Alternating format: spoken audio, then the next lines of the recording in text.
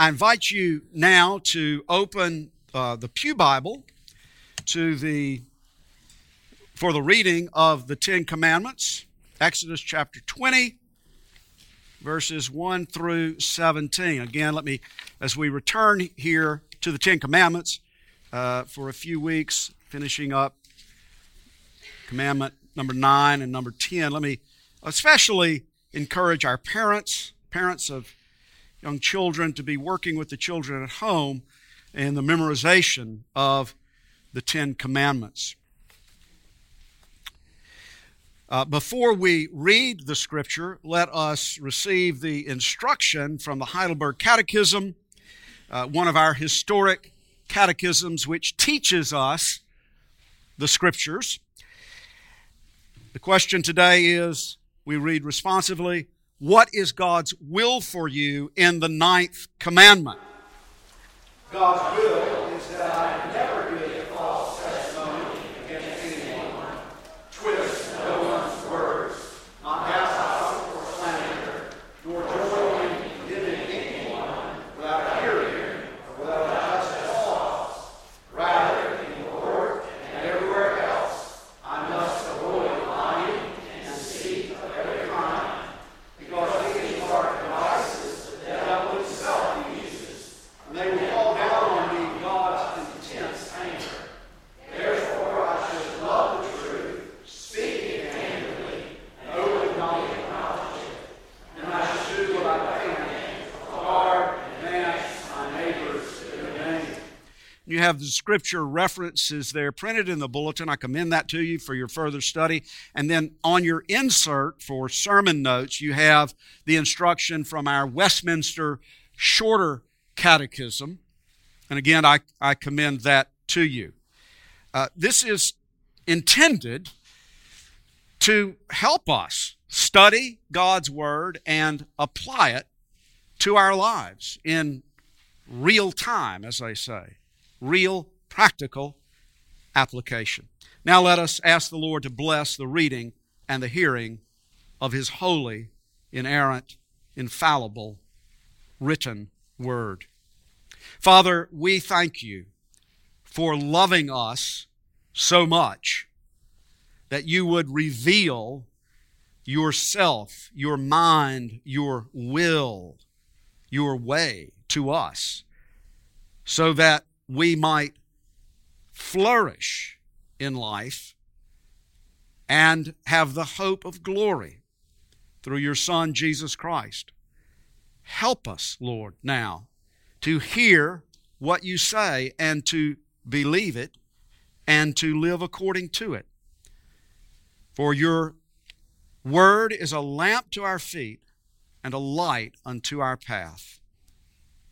Shine upon us, we pray, through Jesus Christ, our Lord. Amen.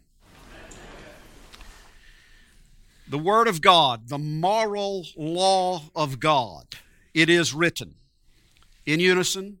And God spoke all these words, saying, I am the Lord your God, who brought you out of the land of Egypt, out of the house of slavery.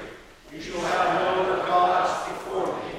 You shall not make for yourself a carved image, or any likeness of anything that is in heaven above, or that is in the earth beneath, or that is in the water under the earth. You shall not bow down to them, or serve them. For I, the Lord your God, am a jealous God, visiting the iniquity of the fathers on the children to the third and the fourth generation of those who hate me, but showing steadfast love to thousands of those who love me and keep my commandments. You shall not take the name of the Lord your God in vain, for the Lord will not hold him guiltless who takes His name in vain. Remember the Sabbath day to keep it holy. 6 days you shall labor and do all your work, but the seventh day is a Sabbath to the Lord your God.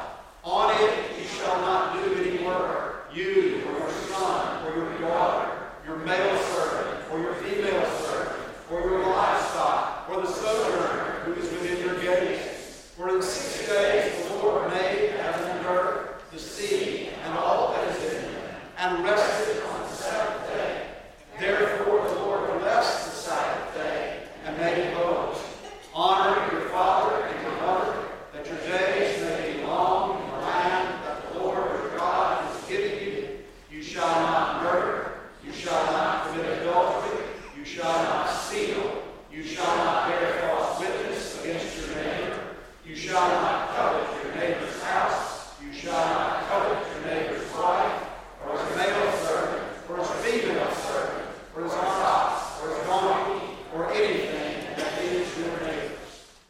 Amen.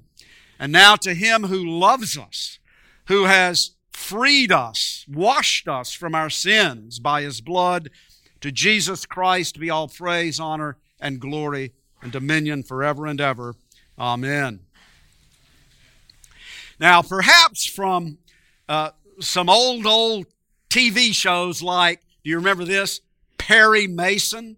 Some of you remember Perry Mason, as I do. You remember that sobering question. Do you solemnly swear to tell the truth, the whole truth, and nothing but the truth, so help you God? Now, perhaps some of you have actually had to affirm that oath in a real court of law. On a couple of occasions, I have had to do so, and I will admit it was a little bit unnerving. I mean, I had no intention of not telling the truth, but I was a little nervous, that I might get tripped up and misspeak. But by the way, you might find this interesting, that little phrase, nothing but the truth, nothing but the truth. Did you know that little phrase, nothing but the truth, comes word for word, verbatim, right out of the Bible? That's how it got into that oath. 1 Kings 22:16. That's just another little illustration I mentioned in passing about the fact that the foundations of the American nation were laid upon the truth of the Bible. Well, that oath, or some form of it, which is still used in courts today, of course, is a cornerstone of the American justice system. And in its essence, it is asking, do you solemnly swear to obey the 9th commandment? That's it. And by the way, let me just say in passing, we sort of take this for granted, but in our crumbling civilization, because the Christian foundations have been so undermined and are now being not only neglected but rejected, you see, we need to understand that our justice system absolutely depends upon an oath of truth to a transcendent God. Because, for example, you remember our fellow EPC pastor Andrew Brunson, who was imprisoned in Turkey. Well, when he went to trial, there was just one false witness after another, making false accusations, one rather absurd false accusations right after another in a Turkish court. And everybody knew what was going on. And it was perfectly acceptable. That's how they do their business. That's how they run their court system. By way of false witness and false accusation. Now that's just a little aside.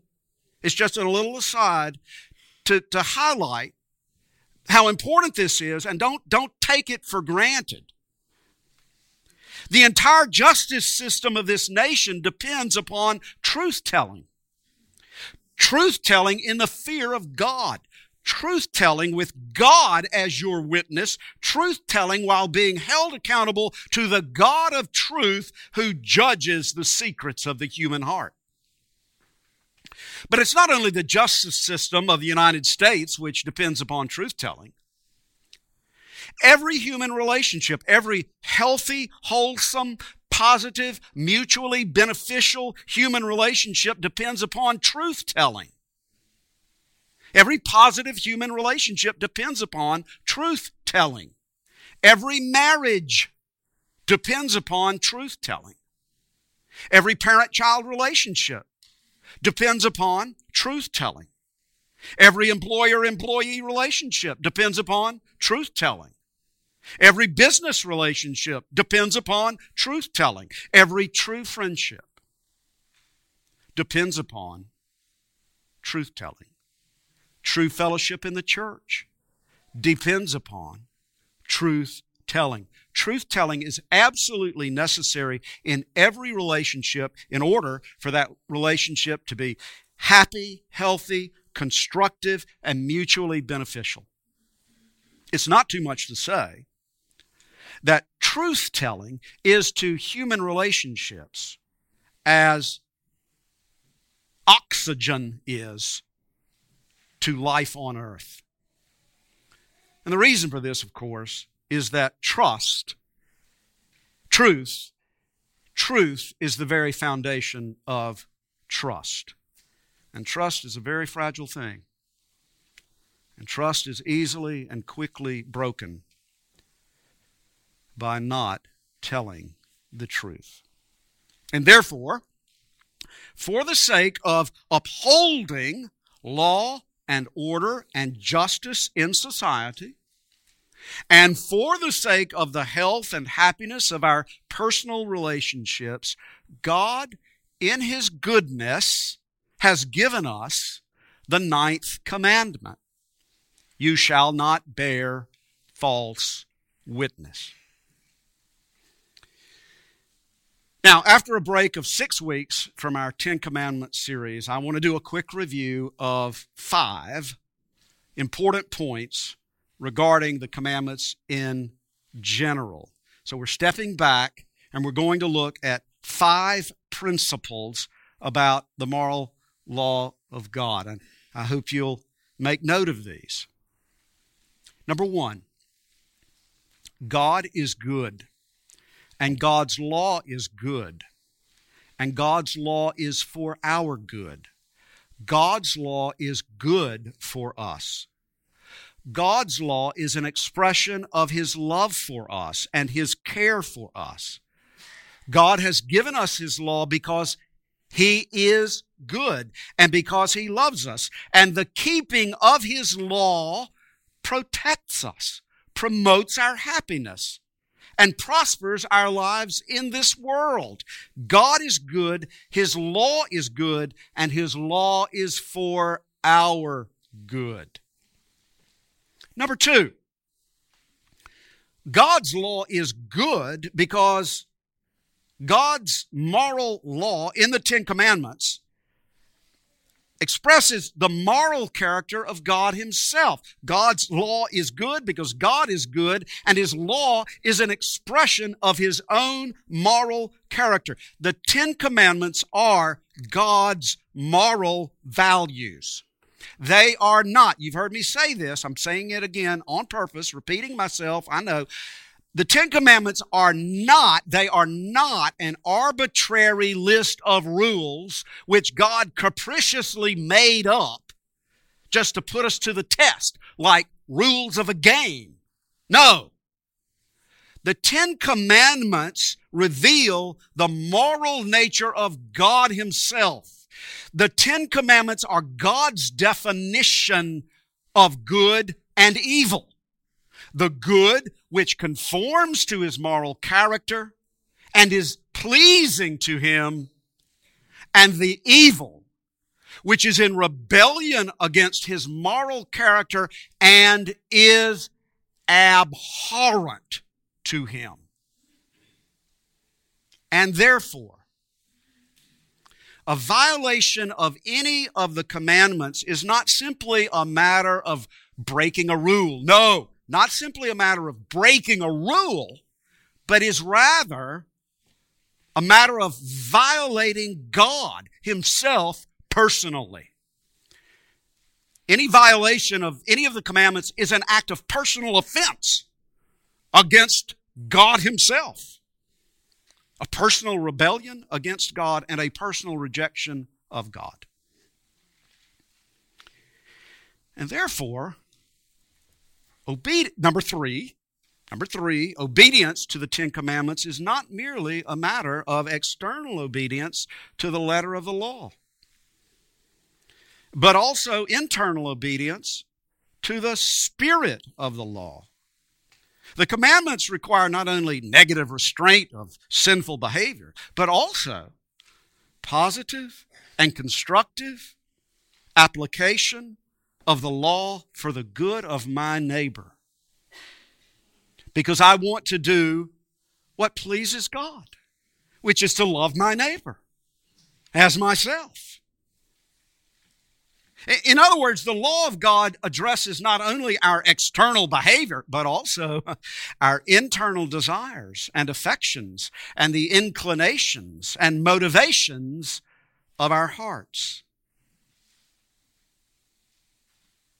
I have not ever committed homicide. But that does not mean that I have truly and fully kept the sixth commandment according to God's standard. I have broken it, and all the others along with it. Therefore, number 4, the Ten Commandments show me my sin and my desperate need of a Savior. The Ten Commandments show me my sin and my desperate need of a Savior.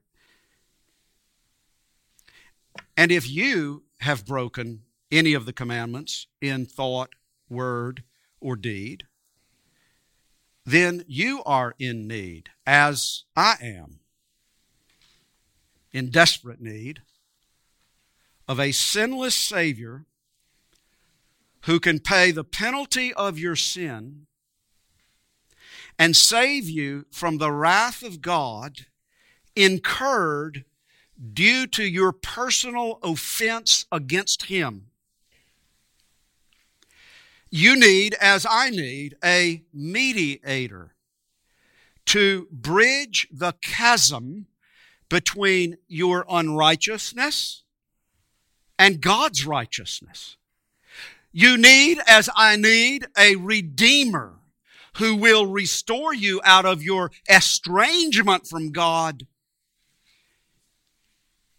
into a relationship of real life and peace and happiness with God. The Ten Commandments show us our need, our sin, and our need for a Savior, a sinless Savior who will be our substitute, a perfect mediator between God and men, and a merciful Redeemer who will rescue us out of bondage to sin and Satan. And therefore, number 5, the good news is that for the believer in Christ, the Ten Commandments are not the way to be saved, but they are the way to live in response to the saving grace of God in Jesus Christ.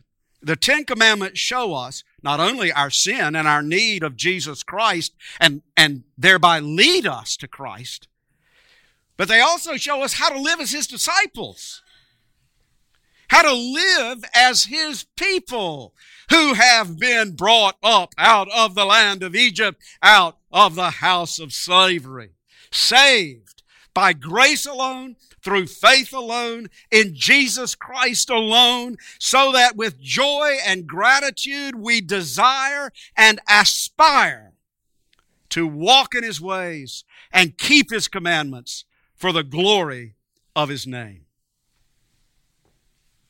Amen. Now, back to the 9th commandment. You shall not bear false witness. The 9th commandment reflects God's moral character. He is the God of truth. Isaiah 65:16. He is the God of truth. Truth is of the very essence of God's infinite and eternal being. The Bible says that God is love, but likewise, in different ways, the Bible also says that God is truth. And because truth is an eternal attribute of the eternal nature of God, God cannot lie. There are two things that God cannot do. God cannot die, and God cannot lie. Hebrews 6:18. Hebrews 6:18 says that, quote, it is impossible for God to lie. It is impossible for God to lie because God cannot contradict His own infinite and eternal nature. His word, which is the expression of Himself, is truth. Psalm 119, 160. 119, 160. The sum of your word is truth. Jesus, in prayer to the Father, said, your word is truth. John 17, 17. And Jesus, who Himself is the embodiment of the fullness of God, said, I am the way and the truth and the life. No one comes to the Father except through me. In the book of the Revelation, Jesus is identified by a special name, quote, faithful and true. And Jesus said, if you abide in my word, you are truly my disciples, and you will know the truth, and the truth will set you free. And that knowledge of the truth which sets us free is not academic, intellectual knowledge about God. The truth which sets us free is the personal knowledge of God Himself through personal faith in Jesus Christ. This is eternal life, said Jesus, to know you, the only true and living God. This is the truth that sets us free. It's Jesus Christ is the truth who sets us free from slavery to sin and Satan. So now, by contrast, Satan is identified in Scripture as a liar. Now we get right down to it. This is very basic. It's foundational. It's very practical. But we really need to drill into it. Jesus called Satan, quote, the father of lies, saying, listen carefully, the devil has nothing to do with the truth because there is no truth in him. When he lies, he speaks out of his own character, for he is a liar and the father of lies. I want you to really focus in on that. When God speaks, He speaks truth because He speaks out of His own character. When the devil speaks, he speaks out of his own character and he speaks lies because he's a liar, the father of lies. And you know, that takes us back to the very beginning in the Garden of Eden. By a sly and very subtle twisting of God's Word. Don't forget that. Twisting of the truth, twisting of God's Word. Satan deceived Eve, and then Adam swallowed the lie. So never forget. It was a lie, but a very, very subtle, a very subtle lie, which led to the fall of Adam and brought the curse of sin and death upon all creation. And any time we twist the truth or craftily deceive our neighbor, we are imitating Satan. Anytime we twist the truth or craftily deceive our neighbor, we are imitating Satan. We learned that from him.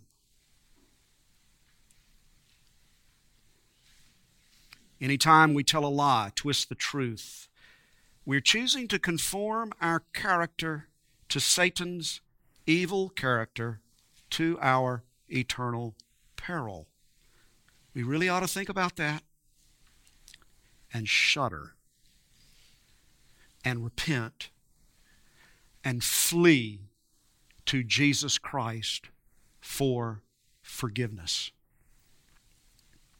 Romans 1, the divine diagnosis of the fallen, sinful nature of man, lists deceit, gossip, and slander.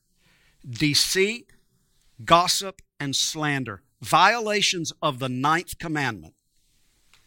Right along with sexual perversion and murder as examples of human depravity. Proverbs 6:16 through 19 tells us that the Lord hates, quote, a lying tongue, a false witness who breathes out lies, and one who sows discord among brothers. The Lord hates these violations of the 9th commandment.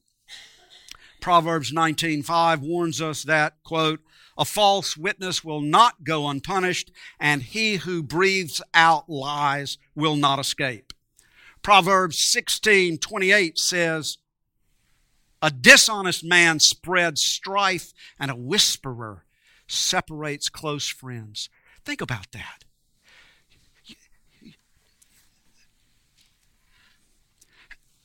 How invidious that is.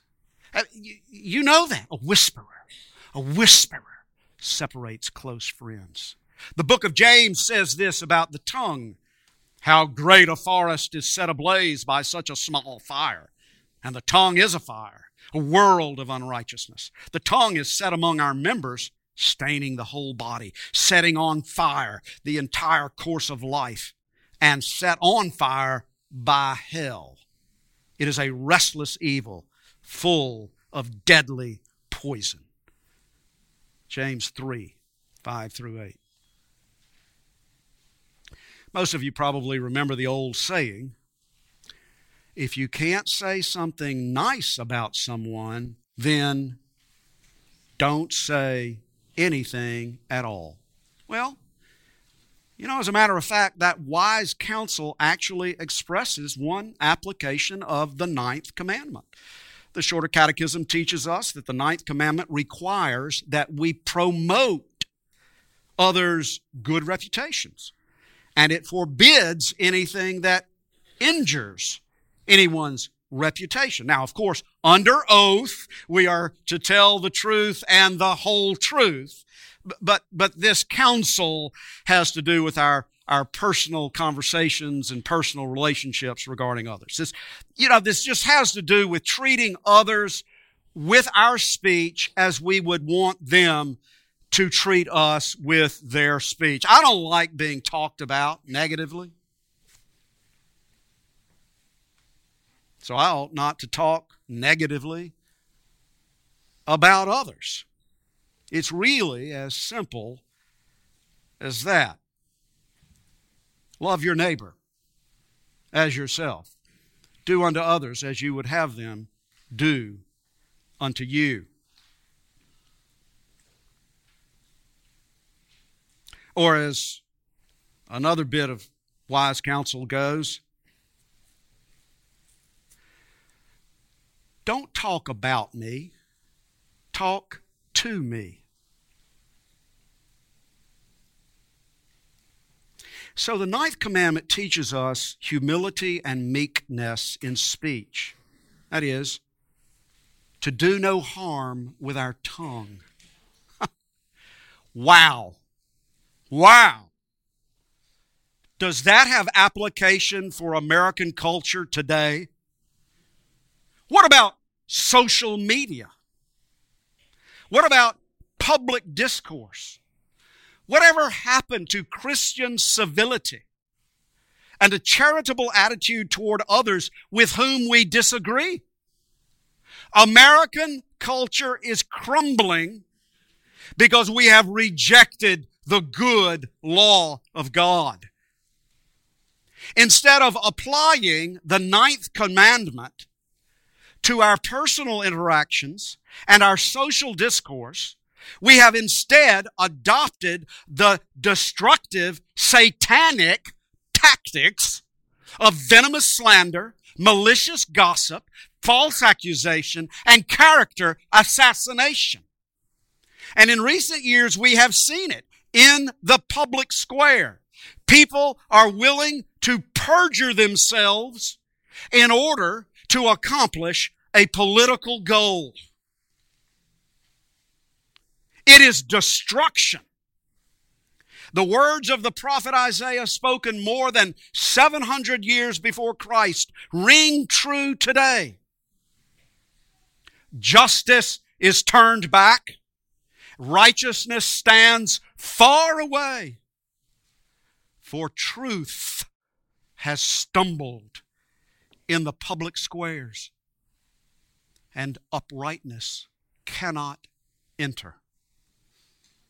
Isaiah 59:14. When we reject the law of God, we bring destruction upon ourselves. So perhaps the Children's Catechism sums it up the best with its simplicity. What does the 9th commandment teach us? Always to tell the truth. But why ought we always to tell the truth? Because God always tells the truth, and we were created to be like Him. The problem is that we don't. And God, in His Word, has truthfully told us. He has told us the truth. He has told us that He will judge the secrets of our hearts according to the truth with a capital T, the truth of His righteousness, even every idle word. So once again, the law of God shows us our sin and proves to us that we cannot be saved by works of the law, because none of us has kept the law of God perfectly. Once again, the law of God reveals our sin, exposes our guilt, and points us to the only Savior of sinners, Jesus Christ. Now, sinner, set your eyes of faith on Him, the living Word of eternal truth, the human embodiment of absolute divine truth. Set your eyes on faith of Him and see Him as Satan tempted Him with word-twisting, enticing lies. Jesus, as our substitute and as our representative on our behalf for our salvation, repelled Satan with the truth of God's Word. And then think about it. Set your eyes of faith on Jesus Christ. If ever malicious slander, evil gossip, and false accusations were hurled against a man, they were hurled against this man, Jesus Christ. If ever false witnesses conspired against a man, it was against this man, Jesus Christ. At His trial, a mockery of truth and justice. As false witness after false witness testified against Him, He was the only man who spoke the truth. And when Jesus stood on trial before Pontius Pilate, He gave a true witness. He bore true witness about Himself, even though it would lead to His own death. His death in the place of guilty liars such as you and I. As the Scripture says, He committed no sin, neither was deceit found in His mouth. When He was reviled, He did not revile in return. When He suffered, He did not threaten, but continued entrusting himself to him who judges justly. He himself bore our sins in his body on the tree, that we might die to sin and live to righteousness. By his wounds you have been healed. 1 Peter 2:22 and following. Now this is the glory of the gospel. This is the mystery of our salvation. This is the miracle of amazing grace, that it was for our malicious slander, our satanic lies, our false witness, our gossip and ill speaking, that Jesus was condemned to die on the cross. The gospel of God's amazing love is that the eternal judge of righteousness and truth is also the Savior full of grace and mercy for sinners. He took our place and bore the wrath and suffered the condemnation we deserved. All our lies were laid upon him and charged to his account as he bore our sins in his body on the tree. Do you believe that? Do you believe it? Do you see? Do you see that false witness, the violation of the 9th commandment, was right at the center of those last events which led to his crucifixion? He had encountered them his whole ministry long. This is what a violation of the 9th commandment does. It crucifies Jesus Christ. Do you believe that? It's the truth. Jesus Christ, the human embodiment of eternal truth, offered up himself as the atoning sacrifice so that liars, you and I, might be forgiven and receive eternal life from the God of truth. And he is the God of truth, and he's proven that he's the God of truth because he rose from the dead, the faithful and true victor over sin and Satan. The God of truth has conquered the father of lies. And if you abide in Jesus' word, you are truly his disciple.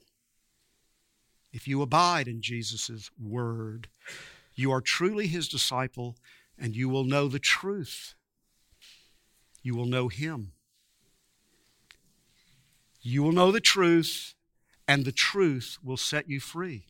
You will know him, and he will set you free.